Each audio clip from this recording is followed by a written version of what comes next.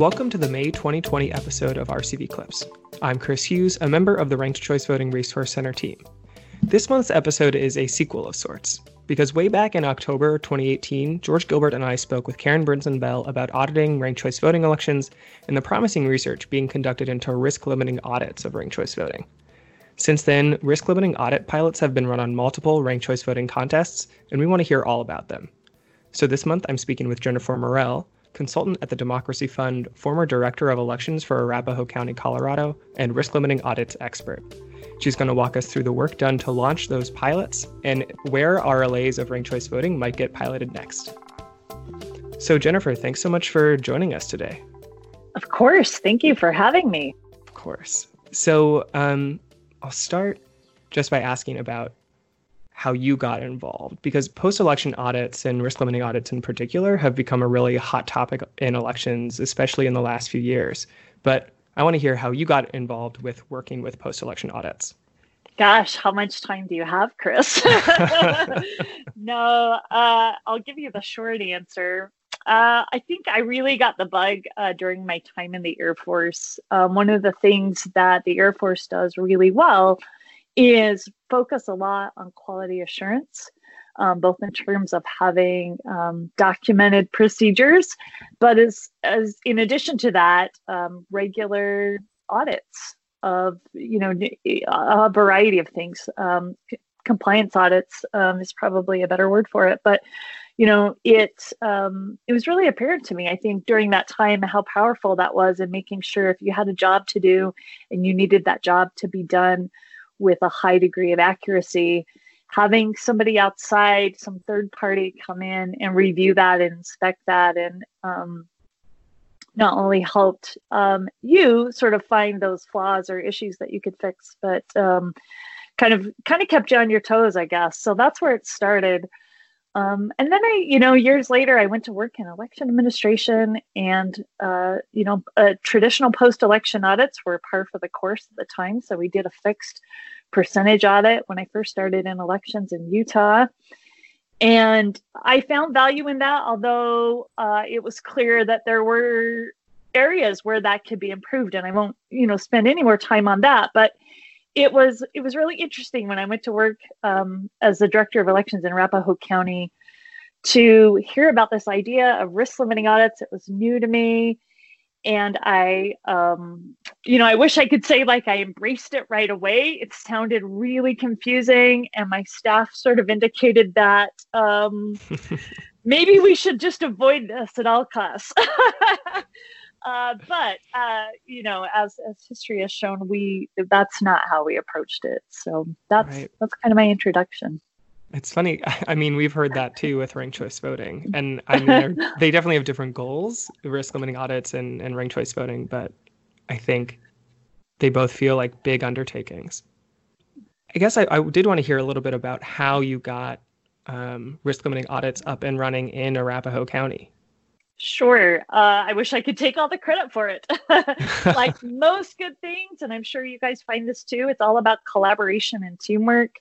My county had been one of the counties to do an early pilot of RLAs. And as I mentioned, it hadn't gone down well. And I think that's because, maybe those that were sort of outspoken or proponents of it didn't understand all of the nuances of handling pieces of paper, of handling ballots. Mm-hmm. But when I came onto the scene, it was already a requirement in Colorado. So I wish I could take credit for it, but it was already a law that we were facing. We knew that it was going to be required in 2017. And I was fortunate enough to be part of a task force or a working group, I guess, that the Colorado Secretary of State put together, where not only did we get to look closely at the law, at the administrative rules, but really think about the practicalities.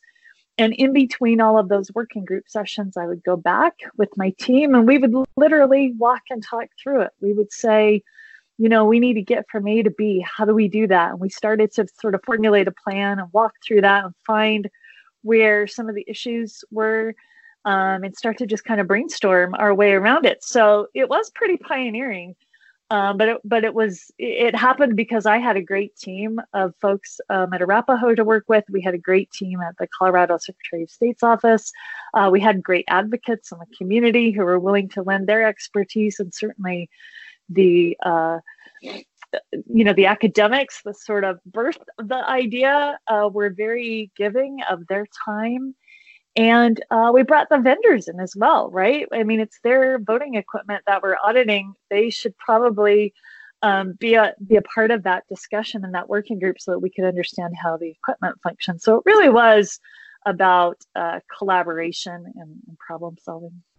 Yeah, I mean, I feel like it so often is, especially with election reforms, with these big process reforms. You need all the stakeholders in a room together to figure out what problems you need to solve and how you're actually going to solve them. Absolutely. So switching gears a little, I do want to talk now about the risk limiting audit pilots you've done with ranked choice voting. So could you tell us a bit about the work you did in San Francisco last fall? You bet. So yeah, San Francisco reached out to me. Their director of elections reached out to me and said, we're interested in pursuing this. And at first I thought, I don't know how we're going to do this. The software that was available really didn't support ranked choice voting. And let me just pause and say there's a couple of things when you're talking about RLAs. There are different sampling methods, and the way that ballots are scanned, whether they're scanned centrally, and how they're handled after they've been scanned, and before as well, sort of that pre and post scanning preparation, or whether they're scanned at the voting location by the voter. Those play a role in the type of sampling that you can do. And I recognize that our best chance, I guess, to do an RLA of an RCV election was we would need to do what we call a ballot comparison audit, which means we find a particular ballot and we compare that to the cast vote record generated by the voting system. And still there wasn't software to accommodate that, but it seemed like if we were going to figure it out, that would be the best way to do it. The other common method, ballot polling audits, it doesn't require the same degree of accuracy in pinpointing a ballot. But in that situation, you're not doing a one-to-one comparison. You simply take the sample and you hand tally it, essentially. And that seemed problematic because it meant getting a group of folks that, understand how RCV tabulation happens and instructing them to do it correctly. It just felt like there would be some issues. So that was sort of what we were up against. And I went and I met with the San Francisco team, and they were fantastic. They just opened their doors. And I really wanted to understand their ballot handling process, which I will just say is superb. It's one of the better, if not one of the best, that I've seen in the country. So they had that going for them, in that they had this high degree of control and accounting for those ballots. And that's really critical when you're doing a ballot comparison audit. So once we walked through their process, it was just a matter of thinking about or working with them to help them think about how to construct a ballot manifest and how to make that work within their existing sort of inventory and tracking system and the way they store and organize those ballots. So we did that. And then happening kind of in parallel with that was the formation of this, again, I'll just call it a working group. They were so much more than that, of a project manager from the IT department in San Francisco, a software developer that worked for the city and county of San Francisco, an academic, statistician from UC Berkeley, and then two academics from the University of Melbourne and a couple of their colleagues. So just this really great group, and they obviously had already done a lot of research and writing both on RLAs as well as ranked choice voting. And they got together and in this just crazy time frame, like a very short period of time, put together some software that could do this. Not only software that could handle running the calculations in the back end, meaning determining an appropriate sample size and ensuring that, drawing the assertions, but also working to create a user interface for people like me that aren't super comfortable in Python or Java, Jupyter Notebook or something like that. That we had something that resembled what we would say is off-the-shelf software that we could use to operate this audit. So it was all actually pretty remarkable. How short was the timeline? I started working with them in the summer of 2019 with the elections department, and their audit was at the end of November. This working group that built the tool to do the audit, it was done in about 3 months, if I remember correctly. So pretty short span of time. It's fast. Yeah. And that really was the biggest challenge that we were facing. I felt confident that I could walk folks through the steps of performing the audit, but not knowing if we were going to have software that could run it appropriately. And we had talked about maybe using the Colorado tool or some of the similar things that had been developed for just first past the post elections in a way to just prove the concept that maybe that would be the way to go. But they really came through with this software, so it was pretty remarkable. Yeah. So I just want to make sure I'm picking up the two. It sounds like there were two really big pieces that helped get the pilot off the ground in San Francisco. Well, maybe really three. One was their pre-existing ballot processing, ballot handling processes. Two was getting this software together. And three was getting all the experts together to actually, follow through with conducting this audit. Are those the three big things you felt like came together? Yeah, and I think part of what made that happen was you did have these strong proponents, both from the director of election, really committed to making sure that happened, to their, IT, this project manager that really drove the working group to create the audits, and then, I think that definitely you're spot on with that. That's really what made it happen. One thing I should note, Chris, we didn't audit the full election. So San Francisco, a large majority of their ballots are cast by mail, and they are processed in this central environment that I described to you, where, they're all brought into one central location, and they're, all the verification is done, and they're opened and scanned and stored and organized. But they have a percentage of ballots that are cast in person, and those in-person ballots are scanned in person as well. And so that's not an insurmountable hurdle. And maybe we'll talk about this later on in the podcast about some of the thoughts since then about how to accommodate both methods for handling ballots. But at the time, we knew we just wanted to focus on this ballot comparison method of RLA, and that was only possible on those ballots that were, auditing those ballots that were scanned centrally. I think it's upwards of 60% of ballots in San Francisco are cast by mail. It's really a huge amount. Right. It is. And so it was a great proof of concept, or a great pilot. It didn't do anything to validate the outcome of the election. The outcome of the DA's race that we audited of just the mail ballots was different than the overall outcome when all of the ballots were, part of that mix. So that was interesting. Right. I certainly learned a lot from that about how RCV works and how ballots are exhausted and things like that. Choices are exhausted. It was a really good learning experience for me in that sense. That's good to hear. The more people, the more expertise spreads, I think the better off we are with audits and with ranked choice voting.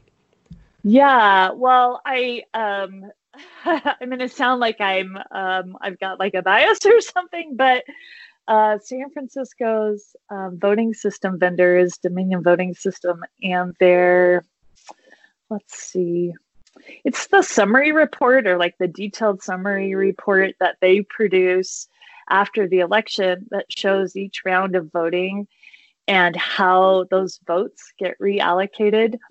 It was honestly, because obviously for RLAs, I have to spend a lot of time with the cast vote record and with those reports, of the outcome. It was so helpful for me to just go through that report. They did a really remarkable job of sort of highlighting, here's the candidate who didn't pass, the threshold, and here's how their votes were reallocated. And so just, if anybody's listening and wants to really get a handle on how that works, I would suggest go look at some past election results from last November from San Francisco and just go through those, because they're almost like a little tutorial of ranked choice voting in and of themselves. It's good to hear. I'll have to take another look at this. So that's sort of the basics on San Francisco. I wanted to talk a little bit about the primaries, and then I think we can talk more about, what's next for risk limiting audits, like you were mentioning earlier. So as some of our listeners may know, the Democratic parties in Alaska, Hawaii, Kansas, and Wyoming are using or will use ranked choice voting for their presidential primaries this year. And as part of those elections, you've been conducting similar risk limiting audits. How have those gone? How has the process changed since San Francisco for these? Just tell us a bit about it. Sure. So it's actually pretty exciting. So far, it's just been Alaska and Wyoming, and then Kansas will be next. I'm not actually doing an RLA for Hawaii. But what's fantastic about it is now we're not talking about just a single county or a partial number of ballots, right, within that county, but we're talking about a statewide race. So outside of Colorado, I think these elections are the first time that we've had an official statewide contest that's been audited, let alone audited with a ranked choice voting ballot. So it's a pretty big deal. I keep trying to tell them that. It went really well. So obviously, again, the things they had going for them is they did decide to centrally scan all of those ballots. Now, keep in mind, it wasn't the state or local officials, election officials running the election. It was members of the Democratic Party. And I actually came away really impressed and more thoughtful about the type of instructions and guides that we give to people. I was impressed. They really were able to just wrap their head around the thought around how ballots should be stored and organized and handled and labeled, because it might sound like that's not important, but it's immensely centered on the success of that audit, because it's what allows that official who's conducting it to select the right ballot or not the correct ballot, right? If we're saying we're going to randomly select from these 20,000 ballots a handful for you to go find, and you've got to find the exact one. Otherwise, we end up with a discrepancy in our audit. How those are stored and labeled and organized are really important. So they did a great job. We had one unusual set of circumstances that I wasn't counting on, and that was COVID. Yeah. I was planning to be there in person, and so we had to really think on our toes, like, how could we do this virtually? So, for instance, one thing that, again, this is, I think, first in the nation, unique sort of thing. Normally, when we want to draw a random sample, we first create a random seed. If those of you that have watched an RLA know, we like to bring people up to roll a 10-sided dice. And we use that number to seed a pseudo-random number generator. And we do it that way because it's public. There's some transparency.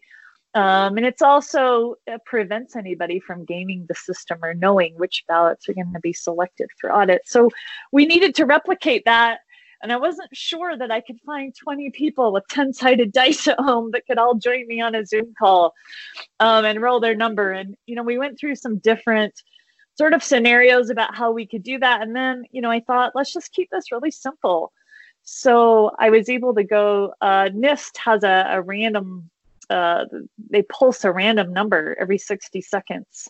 And I was able to pull that and use that as the seed, and it worked really well. And it's very transparent. You document the date and time, exact time you pull it, and anybody can go back and they can look and verify that that's in fact the number that we used to draw the random seed. So that was the first unique part. And then just making sure we still wanted that oversight. Normally, if you're in my shoes and you're coming to do an audit, you're watching to make sure that the correct ballots are pulled, and there's just somebody there observing that process. So, they were great. They made sure, wearing masks and brought a second person in. So there was always two people with those ballots. And then we did it all over Zoom. So we just set up cameras, and I watched them and they watched me, and they would hold a ballot up to the camera.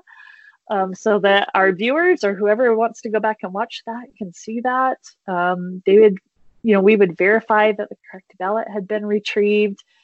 We used the same tool that we used in San Francisco. Their team in Alaska, the same thing happened in Wyoming, would read off the choices and the ranking, and I would repeat them back, and I shared my screen so they could see the tool and review that and confirm that I had marked everything correctly. And then it's like watching paint dry. We just keep repeating that process, ballot after ballot after ballot, for a couple of hours. So, yeah. I mean, it sounds like things went pretty smoothly. I hadn't even thought of the fact that outside of Colorado, no one else has done a statewide audit of any contest. That's pretty amazing, actually, to think about. It really is. I mean, we've done a lot of pilots, to be fair. And, even some of those pilots have involved a larger quantity of ballots than what we, audited with these. But I think it's remarkable, the fact that they were statewide races. I think it's pretty remarkable. And to why I'm here on your podcast, every time I told people, I'm doing this RLA and it's an RCV ballot, and they'd go, can you do that? And I'm like, yeah, and we did, and it went really well. So, I'm happy to say both states met the risk limits, and I'm working on the reports right now. So we're running out of time, so I only have a couple more questions. Some of the Democratic parties pledge or assign delegates at the statewide level and at the county or at the congressional district level as well. Were you auditing all the levels of the election, or were you auditing just at the state level? Yeah, I wasn't auditing that, and the way that delegates were allocated. They actually brought a different team in to do that. So I was just auditing the way that the voting system interpreted each of those ballots, and the way that it drew the final conclusion that ultimate, two candidates that passed the 50% threshold. Yeah, I wasn't auditing the way that delegates were assigned. So last two questions. What are, I feel like you've covered some of this, but might be just good to repeat. What are the lessons you've learned from doing all these pilots? What are your three big takeaways? Well, I can't say enough about ballot accounting. Just the way, being really meticulous and thoughtful about how those are handled and stored. And there are definitely environments where that's easier. And I will admit that this was an easier environment. We had a lot of control over those ballots since they all came into one central location. Ballots that are scanned at a precinct polling location, there are some challenges around that, but it's not, they're not insurmountable, and we've certainly had some successful pilots using ballot polling methods. So, but I think in terms of RCV, one of the things we need to think about as we move forward, we think about it, we definitely need to have a tool. I think this is going to be too challenging, unlike a single winner contest where we can do ballot polling. I think I mentioned requires you to currently just sort of take this whole sample and hand tally those, and then you're auditing the results. You're comparing that to the originally reported results. that's going to be, I think, too challenging, perhaps, or fraught with error on RCV. So it definitely needs a tool, and it's exciting to see that we've got one. I think the next thing is just thinking about how to make the tool more usable. I learned firsthand what I'm sure a lot of voters who've cast a ranked choice ballot. You've got this whole list of candidates, and you've got all these rankings, right? And as they were reading off to me, Biden this position, Warren this position, Klobuchar this position. I had to really, really take my time and really look carefully to make sure that those were lining up. And like I said, we had a pretty robust review process to make sure that happened. But thinking about just the design of an audit tool in that environment will probably be something we'll want to pause and do before we push this out. And then I'll just point everybody to the paper. It's called You Can Do RLAs for IRV. I'm guessing you guys maybe have that on your website. If not, I'll make sure you get a link. It's most of the folks I mentioned on this working group that produced the software to do this. And what's promising is that, they are thinking about how can we manage this under both conditions, both the ballot comparison as well as the ballot polling. And how can we utilize software to help us use both, which means we're not just excluding this type of audit on this type of ballot to only ballots that are scanned centrally. How do we make sure it works in jurisdictions where ballots are scanned at the polling location? Yeah. So, or a mixture of both, right? So that research that is really promising. And, I guess just to kind of add, you asked me like my 3 takeaways, and I probably rambled through 2 or 3 of those already, but is right where we started this, Chris. And it's all about collaboration. And I couldn't have done this without some really good collaborative partners. I mentioned the folks in Melbourne, and I'll say your name because I don't think she'll mind, but Michelle Blom is there. And she was just like incredibly helpful and generous with her time, her thought, willing to kind of work through some of the issues, help me navigate the software. And, Philip Stark as well at Berkeley, both just, really wanting to think about like, how do we make this work? And, in addition to the folks in Alaska and Wyoming, giving their support. Vote at Home, obviously, is who brought me in on all this. So, we have to credit Amber and Vote at Home for getting the ball rolling on this to begin with. But I think what I'm trying to say is it's not something you do on your own. It needs a whole team of people championing, cheerleading, thinking about the research, thinking about the design, thinking about the administration, which is really my expertise. I just pretend I understand all the other stuff, the operation side. But that's really my takeaway. I think none of these challenges are insurmountable. We just need to keep bringing the right people to the table and keep pushing forward. Absolutely. It's just so true about any big project, any big public work is you can never do it on your own. You've got to get a team together of the people who are connected to your community, of the people who are, behind the scenes working on this sort of thing every day, the experts who create these new public procedures, create audits, invent new voting methods, whatever it may be. You have to get this team together of people who understand all the domains that you're suddenly changing and interacting with. Absolutely. All right. Well, that's our time. Thank you so much for getting on and sharing your expertise, Jennifer. My pleasure.